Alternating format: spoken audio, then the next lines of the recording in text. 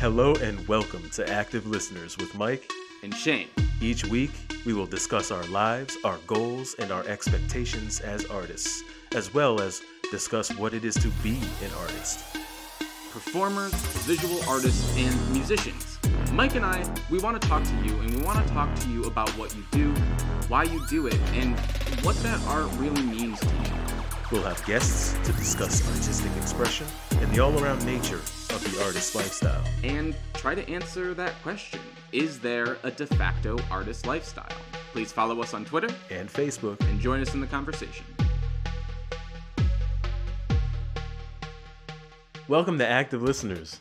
You've got Mike and Shane, and this is episode 4. And today's episode is going to talk about the subject of religion. I know that can be a sensitive topic for a lot of people. Super sensitive. Mike, do you have an opinion on religion that you'd like to share? I think over the course of my life, my opinion on religion has swung drastically. I think that I do have an opinion on religion that has since evolved. I guess I'll just explain. I was brought up pretty religious, went to church, went to youth group, lots of retreats, lots of royal rangering. I don't know if anyone listening knows what a royal ranger is. Think of Boy Scouts, but more Jesus. More Jesus? More Jesus than the Boy Scouts. That was like our shtick. I was a Boy Scout, and I thought it was pretty. There's a lot of Jesus in Boy Scouting, but there's more in Royal Rangering. I was in Royal Rangers for 4 years, and honestly, it was a lot of fun. I enjoyed being a Christian. I enjoyed being in the church. I, at one point in my life, was going to go to seminary, and I was going to be a pastor.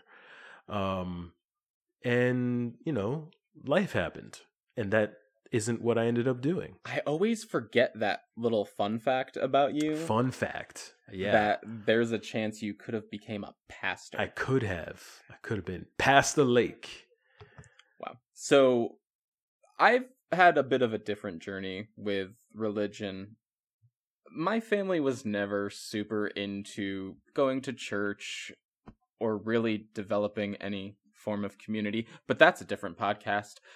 My mom really encouraged me to shop around, and I don't feel like that's something you often hear when it comes to religion. No. I was encouraged to go to Catholic church and Christian celebrations and Jehovah Witness gatherings and synagogues, and anybody I knew at school that had a different viewpoint on religion than I did, I immediately went to them and was like, hey, can I just come with you one time? And I had a number of friends that I would just go to churches with them. And it gave me such an interesting perspective, because what I came to realize, I was like, hey, all these people are saying the same things.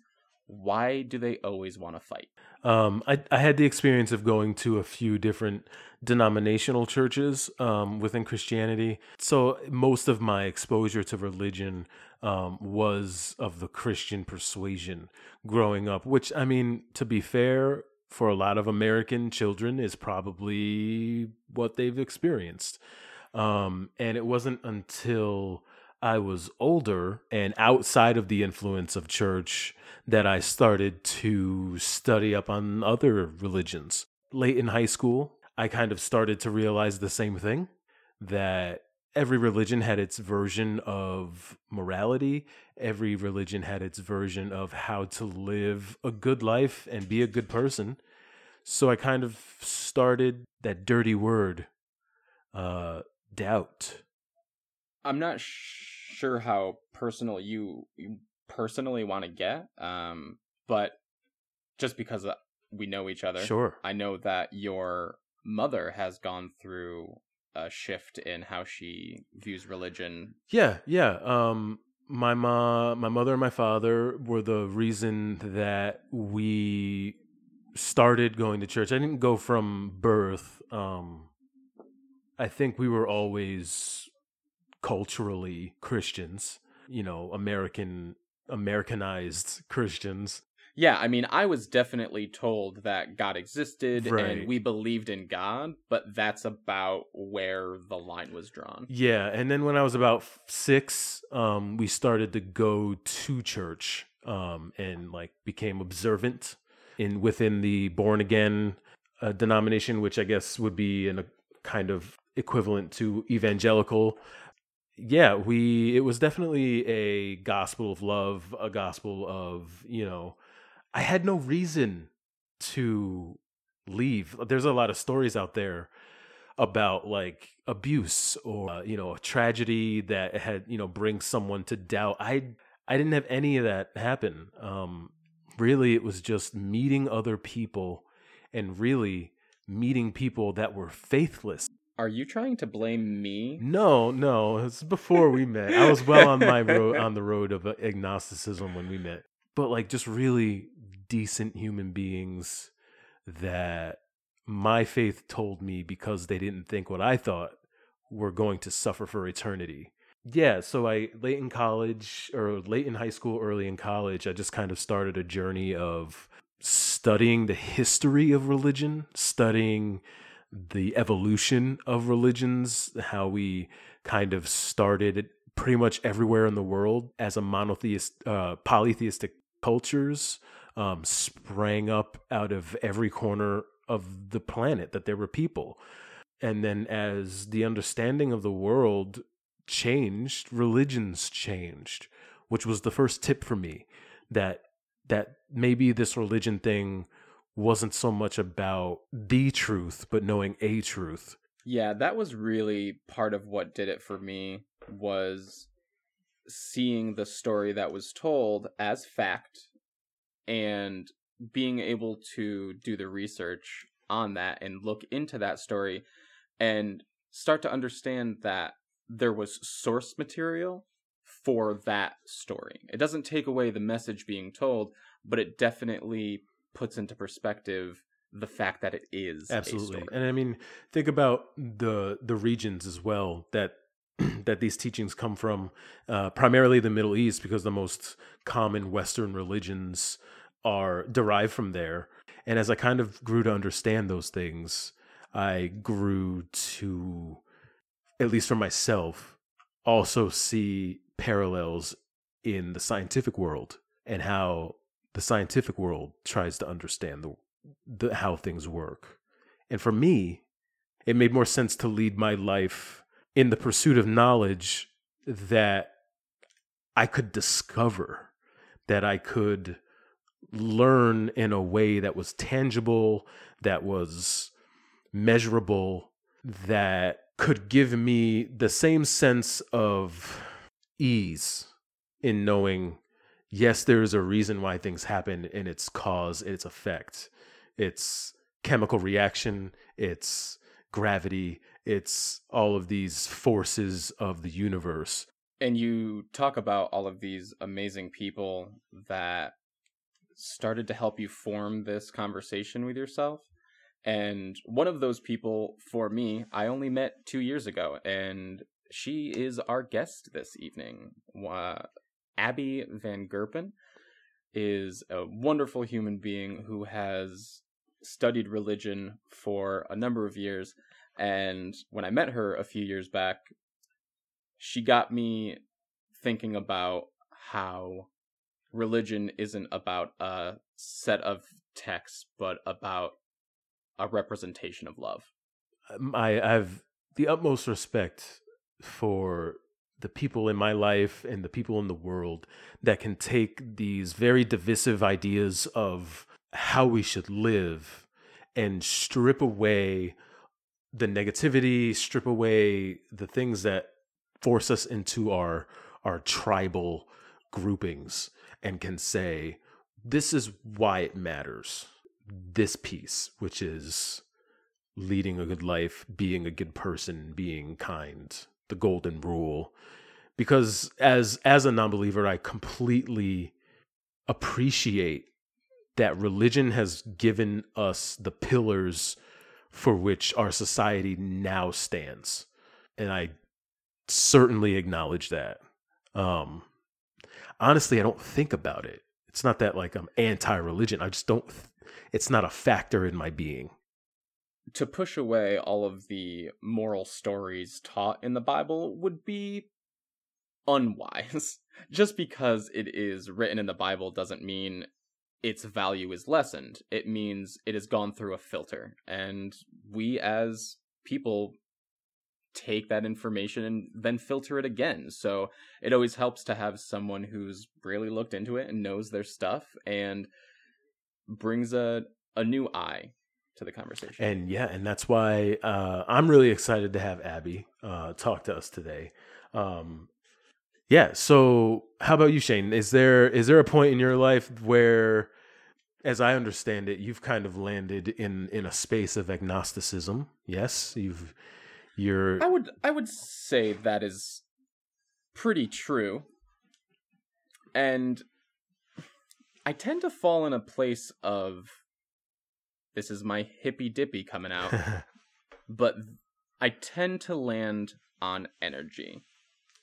From a very scientific point of view, energy can't be created, it can't be destroyed, it can only be transmuted. And I kind of have this, I kind of let religion go.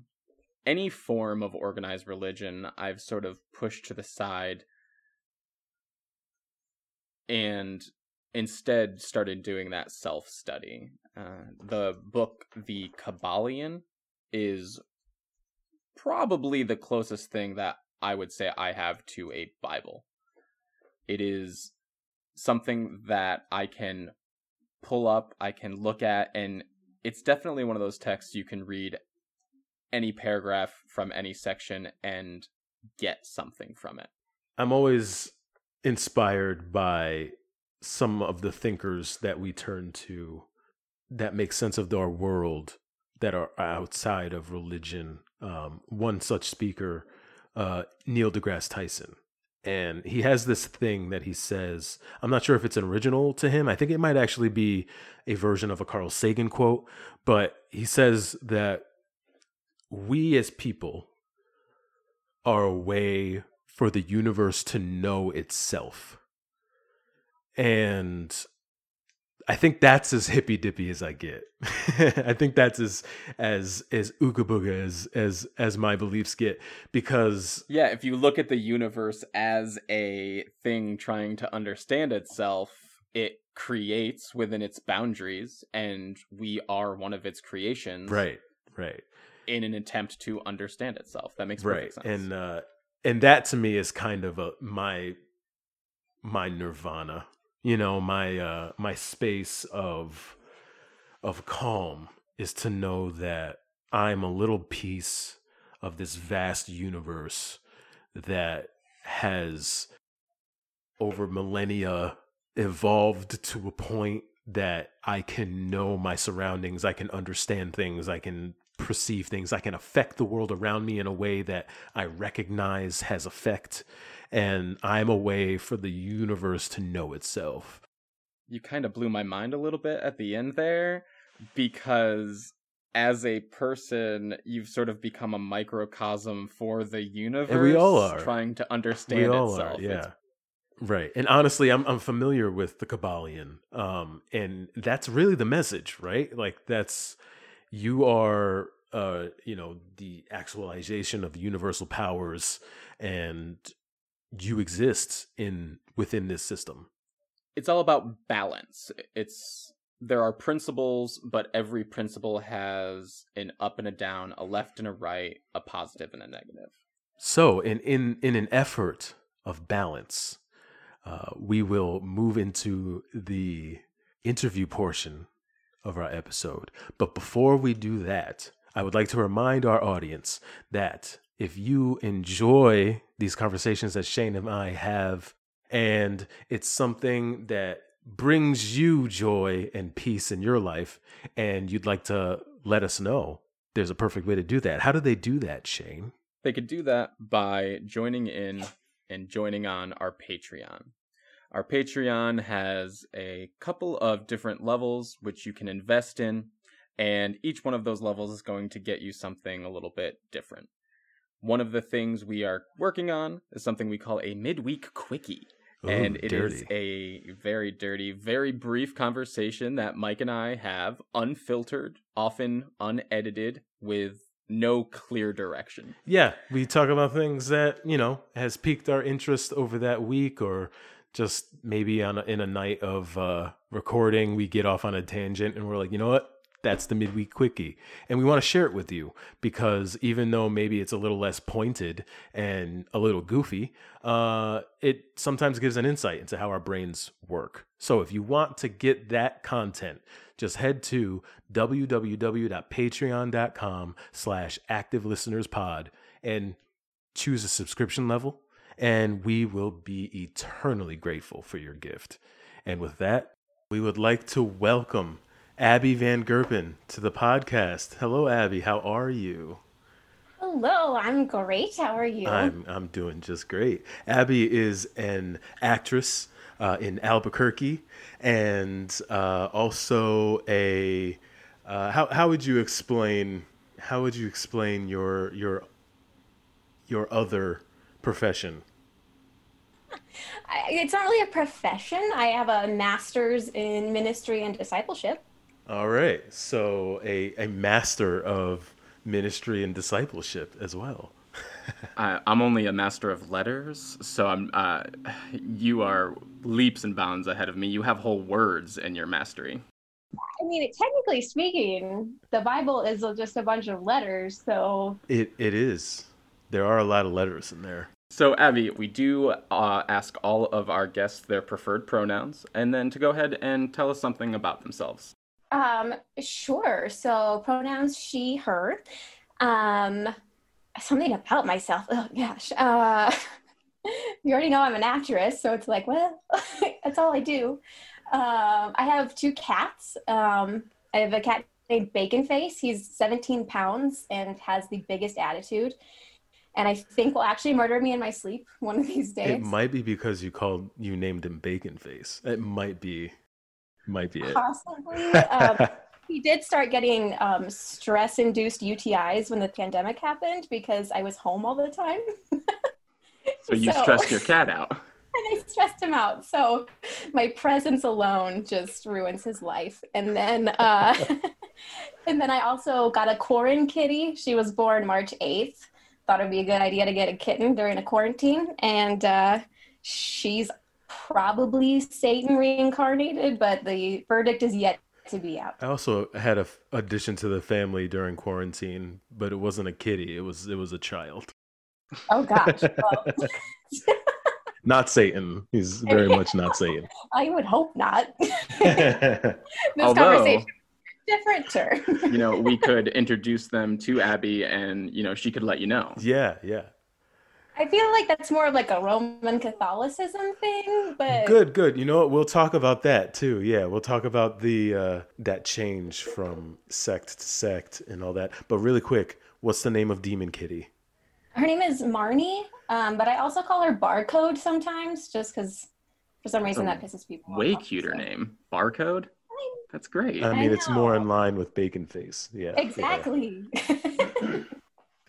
Yeah. So then why don't you tell us just a little bit about when were you bitten by the acting bug?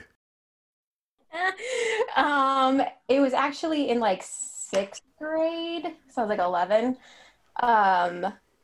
My best friend really wanted to try out for the school play, and she didn't want to do it alone because 11-year-old girls can't do anything alone. And so I was like, I guess I'll go with you, but I was super shy at the time. But I was a good friend, and so I went, and I got cast, and she did not. And Ooh. And Are you still friends? She's not friends with me anymore. No. So just really went downhill, I guess. It can be a tough profession, even at 11. It's true, but now I think she's like a nurse, so she's gone off to do great things. I'm a poor, starving actress, so we all get what we get. Karma came around. The Yes. bug bit you, and then karma bit you. Exactly. I have a whole list of questions. We do. We have a whole list of questions, so we Ah. should probably refer to that list. Yeah, I mean, I think let's start right on the top. If we're bringing you on to talk about religion and how that inspires a lot of your artistic choices. So, as I wrote scholar, but how do you choose to define religion? Oh my goodness. I just think it's so funny that you chose scholar as the word. Like I just keep at it. I'm like, wow. So I'm a Christian, evangelical Christian, I guess, if you want to get like super technical, but I think every Christian's probably evangelical in some way. I'm probably gonna be the more ignorant on religious terms. So that'll be the only one that I use, I think. So evangelical just means telling people about the gospel of Jesus Christ. So what that is what Christians believe, which is that this little known God man named Jesus Christ. I don't know if you've ever heard of him before. No, I haven't. Please explain. Kind of rings a bell a little. I know, right? We just believe that he died for our sins and just our general everyday crappiness. He died for that on the cross and then rose again 3 days later. The quote unquote scholars tend to, really make it into this big fancy religion, or, they speak of doctrines or these big, theologies and get into the whys and the hows. And there's just so many different things when you really start digging down deep into it. But I personally just see it more as a lifestyle. I think that those beliefs, they affect just how I think and my actions and how I see the world. And what led you to go into that field of study? Is that something you wanted to do from your younger life, or is that something that came across later in life? So it definitely came across later in life. I actually didn't become a Christian until I was like 23, 24. Not to age myself. Not to age me that. That was last week's episode. Yeah. Perfect. So it was definitely like a late in life decision at the time when I first got involved with the church. And was just trying to figure out what it is I wanted to believe in and what, the whole Christianity meant. I was super involved with student ministry, especially junior high kids, which is its own crazy adventure. And I was running a group that was specifically for junior high girls. And it was just something for them to do after school. So they would kind of stay out of trouble. It would give them a meal. We would learn about self-esteem and self-confidence, because when you're a junior high girl, that is a rough time. And I just felt like I needed to be better equipped. Well, I don't know if I would term it a formal ministry or not, because we met in like one of the city schools. I just felt like I needed some better tools to equip me for running that. And so I just decided to go learn about it. And it also helped having that education, that degree.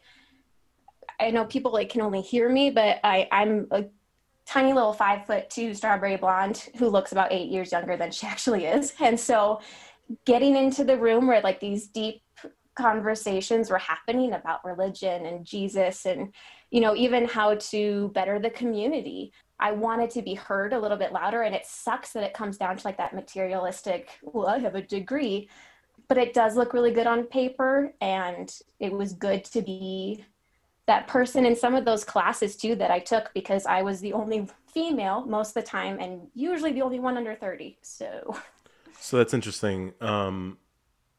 As a kind of direct mirror, I think, to your journey in religion, I was brought up throughout my life as a, we don't call it, I think, evangelical in the Northeast, non-denominational, born again.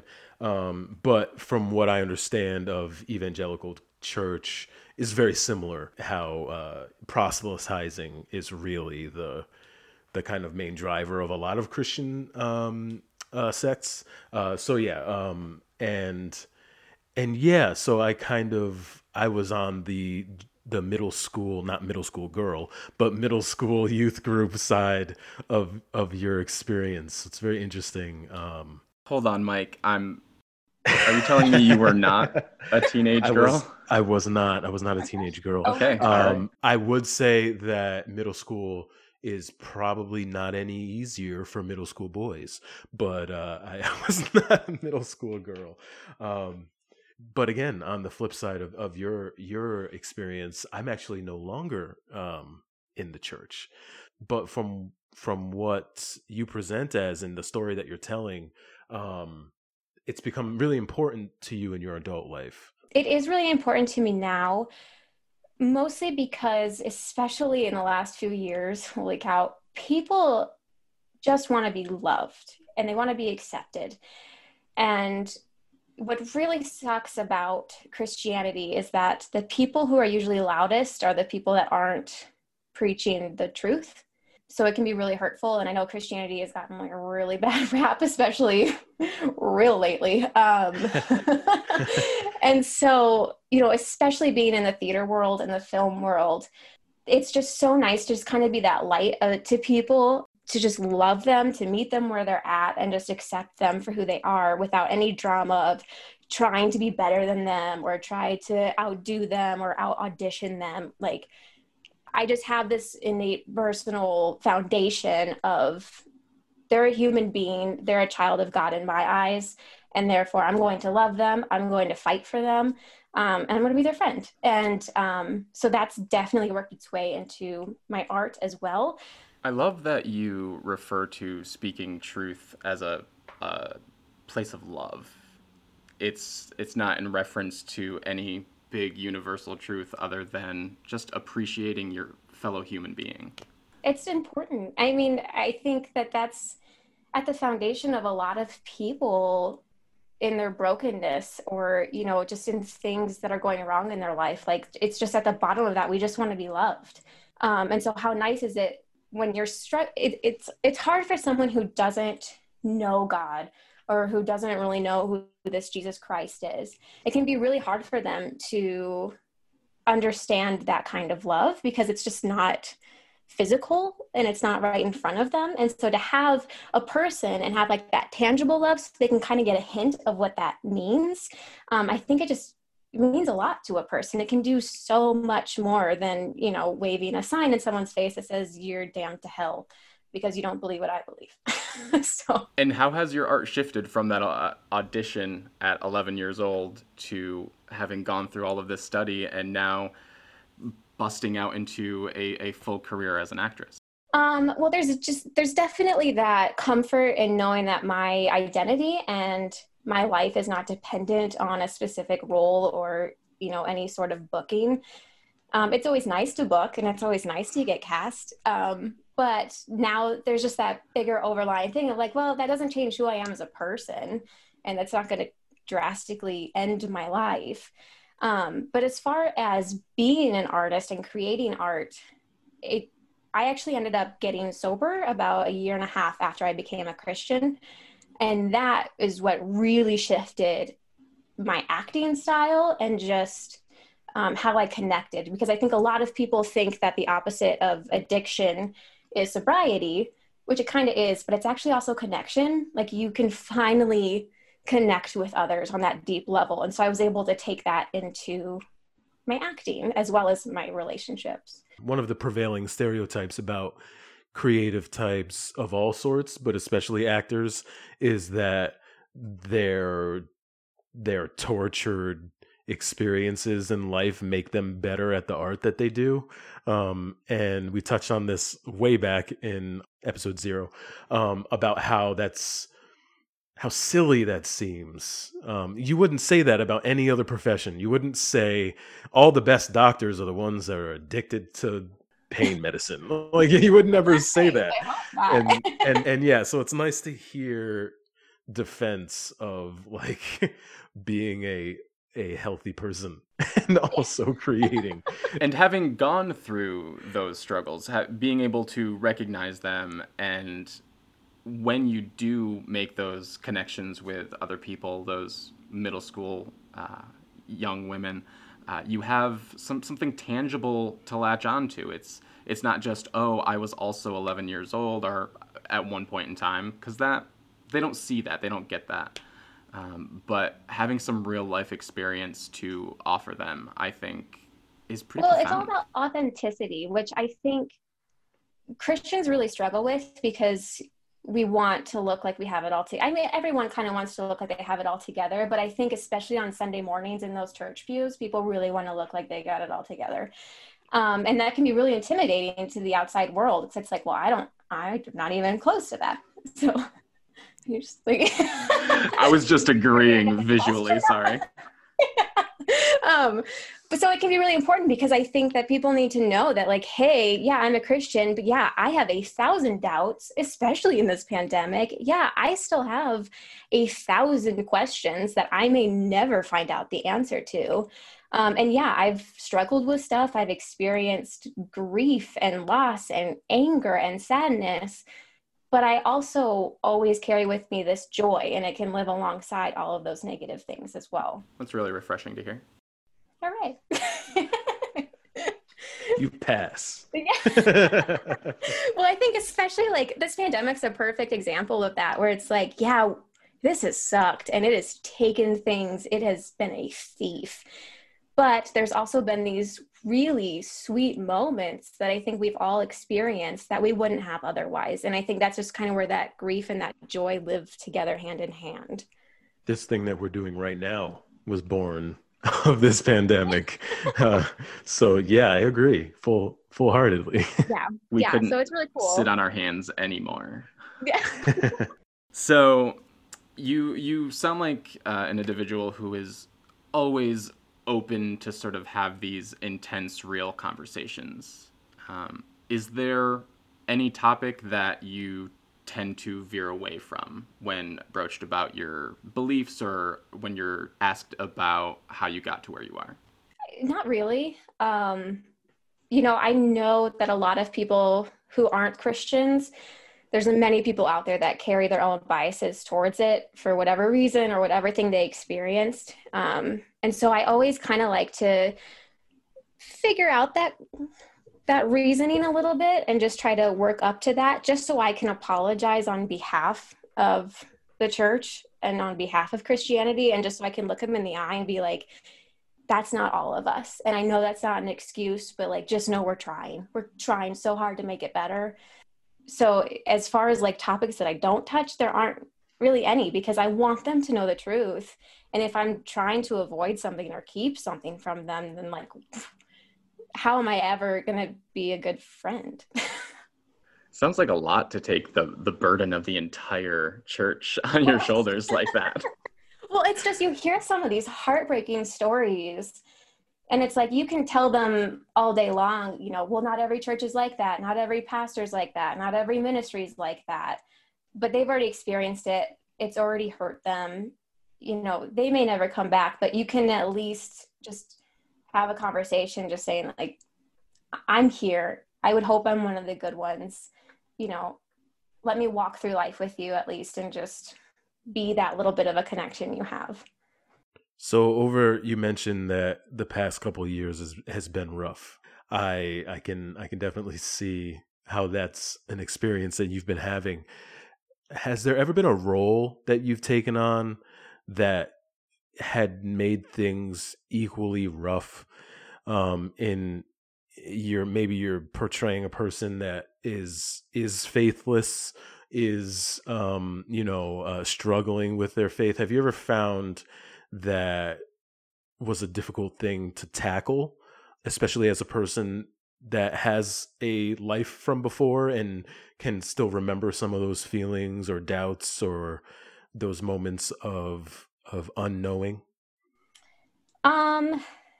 Gosh, as far as roles go, I usually get typecasted. So like, I just played Miss Honey in Matilda, and like, so you would be a great Miss Honey. I mean, so like, it's hard. I mean, I did before the pandemic hit, I was playing Nora Helmer in A Doll's House. Oh wow. So that was a huge undertaking for all of the reasons that the play is, but also just inviting some of the people that I go to church with to come see it. And they're like, Oh my, this is quite the topic. So, This Abby, is- I have a very important question. Which ending did you do? Oh, we did the real ending. We didn't do the fake one where she like stays or whatever. That's stupid. Good for you. I slammed that door so damn hard every night. Shoot. Yes. I did justice to that woman. Oh my goodness. Yeah, it's so strange that the second ending even exists. Like, and I guess there's a truth in that. There's always, there's women that stay, right? But I think it's, maybe more satisfying after such a rough hour and a half. Just Yeah, I think to with hear that that, door slam. yes, and like with that story specifically, like there can be other stories where the woman stays, but I think that specific story, she's got to go. And I hate that there's a part 2 now. I hate the part 2. I'm so sorry if like the writer's listening to this for some reason. Doubt that, but maybe. I hope they are Maybe if listening. you are listening, Oh, yeah, thank you write so us. Rewrite Complain. it. We Give will us- have you on the podcast. You can defend Yes, your and you can position. defend your position, I demand you to And- rewrite it. and you'll boost our listenership. It'll be great. It'll be good for both of us. Oh, we'll bring you both on. Problem solved. Oh, there we go. And then Oh, you guys no. can just take it over and just Absolutely. Ugh, go at it. so many rants about that, but that's for a different podcast. We have had a number of guests who have gotten to the end of the interview and is like, but I have so much more to share. So if we get there, you are always more than welcome to come back. Absolutely. Oh my goodness. But yeah, I mean, going back to the original question, that was definitely one where people came from my church to support me and just didn't know what they were getting into, which is always fun because I think that with theater and acting and with art, you want people to think differently and just kind of, get outside of themselves and outside of their normal worlds and just kind of re-examine humanity. So I think that that's always really helpful. And I love that I can sneakily get some of my church friends to come to these really crazy shows and have that experience. You're really playing both sides of the fence on this whole religion thing, and I love it. You're talking to non-believers and encouraging love, and you're talking to believers and still encouraging love, just in a different facet. I knew we try. had you on for a reason, Abby. I'm just such a middleman. Like if only. Which sort of brings me to my next question. As an evangelical, do you often find your political motives in combat with your religious views? And if so, how do you have that conversation with yourself? Oh boy, this last election. Whew. Woof. Yeah, it's rough. It's rough because like I do see myself as a liberal, even though there was a pastor in Albuquerque actually this last week that said any quote Christian who voted for Biden is anti-Christian and just wants to kill babies. And I'm just like, okay. Which like, P.S. if a pastor is telling you how to vote, they haven't done their job, but that's a whole different rant. So, obviously like abortion was a really hot topic for this last election. And I bring that up because unfortunately, a lot of Christians sided with Trump because of abortion. It was a very like one-sided issue, which was super unfortunate. I think that, it kind of seemed like the Christians that are being the hands and feet of Jesus, who are out in their community, who are doing like this hard work and seeing for themselves, like just how terrible our communities are becoming and, racial injustice and, discriminatory voting and just all of this stuff. Like we can see it, but then there's people who just kind of live in their ivory towers who don't see it, who don't want to see it. And therefore the only topic that they're really familiar with is abortion. So they're like, oh, well, we can't have that. So it's just really disheartening. So it's like, man, if you could only see what's happening in the world, that might have changed your vote just a little bit. And luckily, like I'm talking about this in a Biden is president-elect week. So that is a sigh of relief. but I think it's really important, like being pro-life shouldn't just be anti-abortion. It really, really does need to include, like, economic equality. And then you've got your racial justice and, I don't know, paid family leave and criminal justice reform and accessible health care and discrimination-free voting rights. And, I don't know, making sure our entire planet will exist in a few decades. Like, the idea of pro-life and the fact that it sort of ends in the womb, and then after that, I guess you're no longer alive to be cared for. And it sounds like you're really broaching that subject. Yeah, it's just been really disheartening to see that, like, so many people will just see it as this one topic, and then that's who should run our entire country based off of that one topic. And especially, like, sorry, Republicans, but, like, if you look back in history, like, it was under Republican administration that, like, Roe versus Wade became a thing. If you look at the Reagan administration, I think 1990 to like 2015, Obama's administration, there's a 1 million number difference of abortions. It was lower under Obama's administration. So it's like, man, you can't just be putting all your ducks in that basket, all your eggs in that basket. There we go. We can cross phrases. Yeah, it's Yeah, fine. sure. It's like, You can man, put ducks in baskets. It's fine. They might not stay there long, but it's fine. But I think it's those same people that just depend solely on their pastor to save the entire city, are the same people that depend on their president to suddenly end abortion. Like, I don't think anyone, wakes up and is like, I really want to kill a bunch of babies. Like, that is a decision, and there are a lot that goes into that decision. And there are a lot of ways of preventing those. Precisely. Like, and again, like, going back, like, we need to have better sex education. We need to have accessible birth control. Like, maybe a woman, like, if she wants to rip out all those fallopian tubes and ovaries and stuff, she shouldn't have to go through, a giant year-long, have your husband sign off. Are you sure you want to do this? You have to be this age. Like, it's just, the whole system is screwy. And so it kind of goes to, like, project management, where it's like, okay, if you want to make this big problem better, well, you've got to figure out all these other things first. Like, it's just not going to happen otherwise. As a person who doesn't have fallopian tubes, is a conversation with your significant other required to have that surgery? Because that's a surgery, correct? Yes. So again, like, I haven't been through that, but I have heard that you actually have to get, like, your husband's permission, and it's to prevent someone from doing it, like, under the table. Meanwhile, a dude, I'm pretty sure, can just go in and get a vasectomy whenever he wants on his, like, lunch break. Yeah. But yeah, and I wish it was that easy. I mean, it's similarly it's kind easy. of easy, But yeah. if I could do it on a lunch break, yeah, I mean, jeez. But, and also, like, the adoption system, like, everything is just so broken. I've watched friends have so many failed adoptions, and there's so many kids in that system, and it just works against them. So it's like, we need to figure out these smaller pieces first and fix those before you go and drop a ballot for Trump just because he's supposedly against abortion. So that's me on my soapbox. That's what we're here for.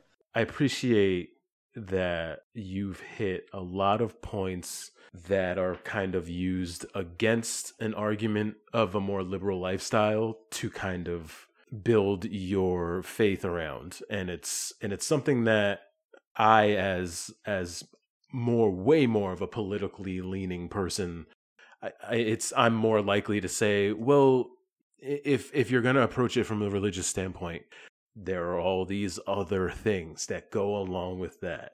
And just ignoring all of those other things seems a little bit of unbalanced.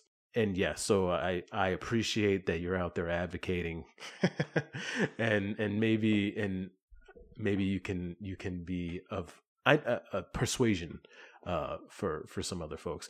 I know a lot of creative types that are faith and also non-creative types, but of faith that that share the same views. And I really appreciate it whenever I encounter it. It makes me feel better about the world.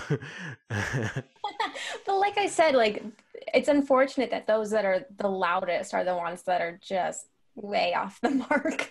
So you gotta be louder. You gotta go be really loud and let them know what's up. Pickup truck. That's right. See, you gotta use their tactics. We'll get you a flag metal decal. You'll be great. Yep. There's a lot that's mentioned in the Old Testament that isn't mentioned in the New Testament that evangelical Christians abide by. But there's also things in the Old Testament that they choose not to abide by. So can you speak to the hypocrisy, for lack of a better word, when they will adhere so stringently to one topic while neglecting another? So homosexuality, for instance, and yet you can eat shrimp. What? We can eat shrimp? No one told me. We'll send you some shrimp after the show. Yeah. All the shrimp you want. Yes. So one of the important things to remember is that the Old Testament was before Jesus, right? And so there was a lot of things going on in the Old Testament. There was a lot of sacrifices that had to be made for people's sin and general everyday crappiness. And so it was very specific, very formal. There's a lot of just weird stuff in the Old Testament. I'm not going to lie. It's just some weird stuff. But then Jesus came, lived a perfect life, became that one perfect sacrifice and covered all of it for all time. So we no longer have to do all of those super formal, weird, blood over the door, don't eat shrimp, can't enter certain buildings if you're a female type things. And so that's kind of, so I always get confused as well when I see people like super adhering to Old Testament things. So I'm like, well, that doesn't. It sounds like an evolution of the text almost. Well, it's just like if you were reading an actual book, like there's all of this stuff that happens in the first few chapters. And then there's like this big moment in the middle of the book that changes everything thereafter till the end. And so most Christians, like at least the church that I go to, like, we're much more focused on that New Testament. But as you were saying, like with the, there's a lot of do's and don'ts throughout the Bible. And it's kind of like, well, what do you do? What do you don't? And where does that hypocrisy kind of lie? And this gets me on my Bible rant. So buckle up, kids. So the cool thing about the Bible is that there's a lot of words and a lot of sentences and a lot of stories, which is great. What's not so great is that people love to take certain verses completely out of context and then use them however they see fit. Now, people who aren't Christians will do this, just to get back at Christians. But even I've seen, unfortunately, pastors do this. And it's usually because they're teaching a prosperity gospel where it's like, oh, if you give this much money or if you believe this much, then, here's a brand new car for me. And so it's really disheartening. So, when you're going through the Bible, which I do truly encourage everyone to read the Bible at some point. There are thousands of translations, so you can easily choose one that's easiest for you to understand and read. But when you're reading things or when you come across a verse that just sounds like, for example, there's a verse in 1 Timothy that talks about women being silent. And taken out of context, that doesn't sound too great. But you have to look at who was writing it, when it was written, who it was written to, and what was happening around this writing. So like the New Testament has a lot of letters, so you just kind of have to see who's writing it and who's this letter to, and what's happening in that church right now that would inspire this letter to be written. So in 1 Timothy, when that's being said, at the time there was actually a bunch of women who were gossiping. They were super loud. They were being obnoxious. I kind of see it as like a big group of Karens, essentially, just like very upset with everything, right?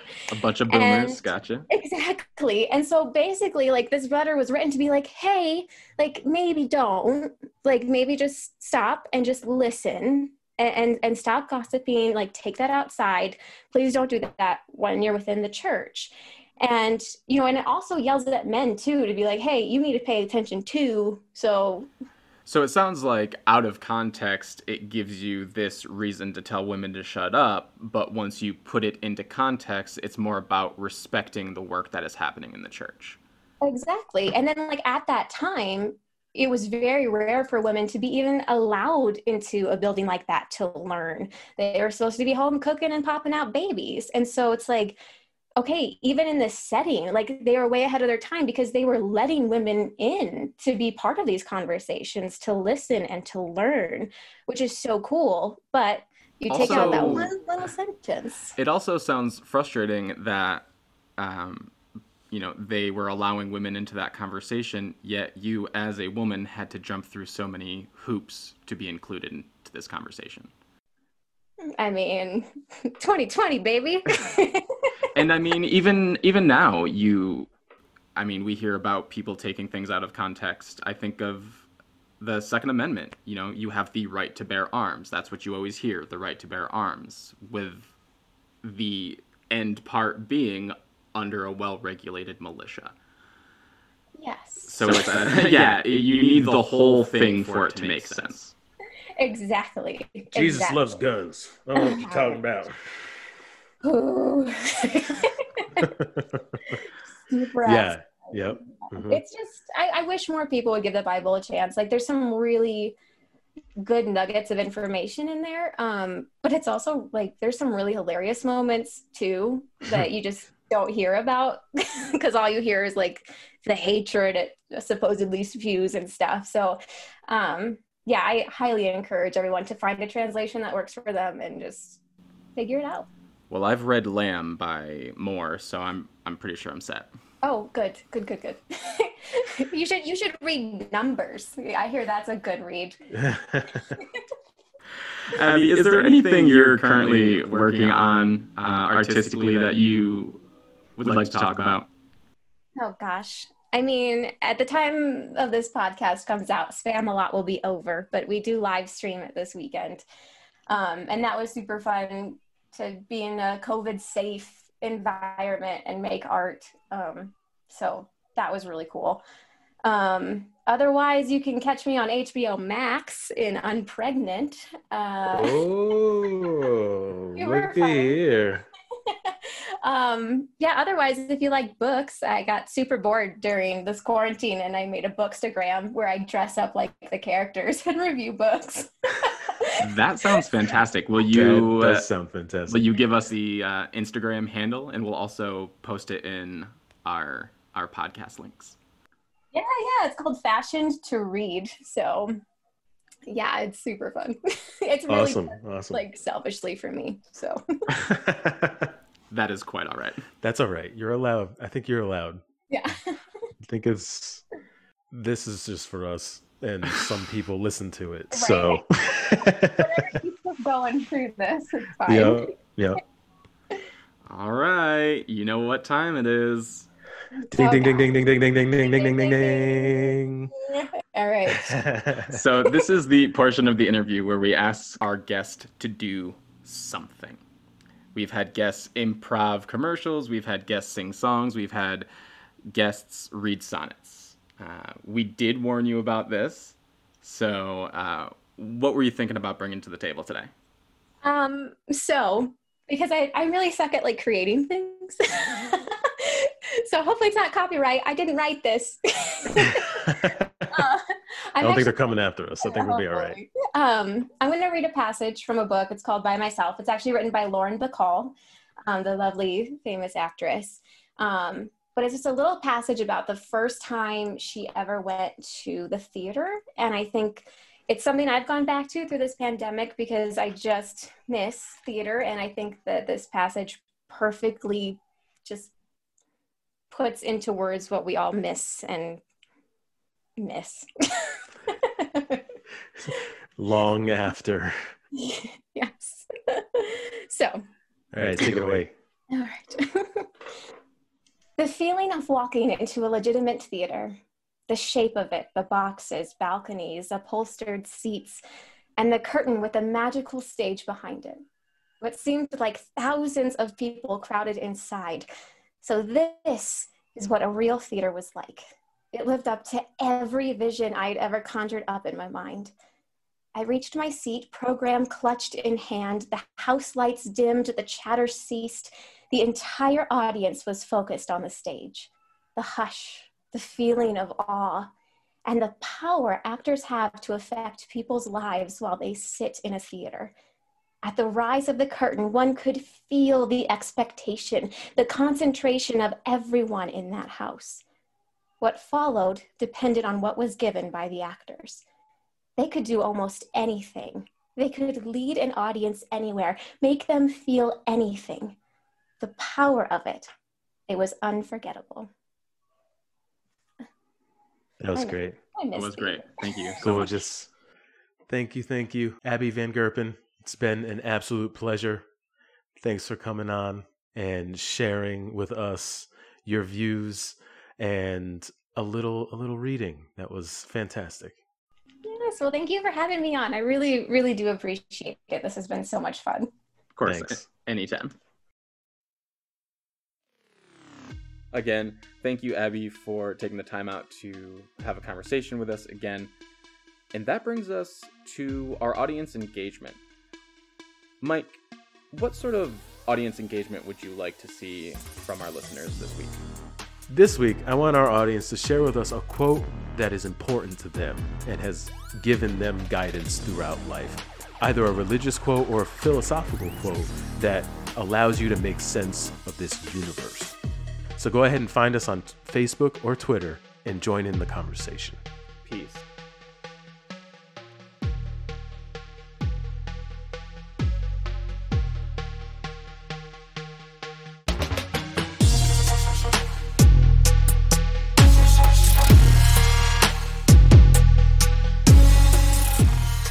If you like what you hear, leave us a rating. And if you really like what you hear and you want to support the show, go to patreon.com/activelistenerspod and become a patron.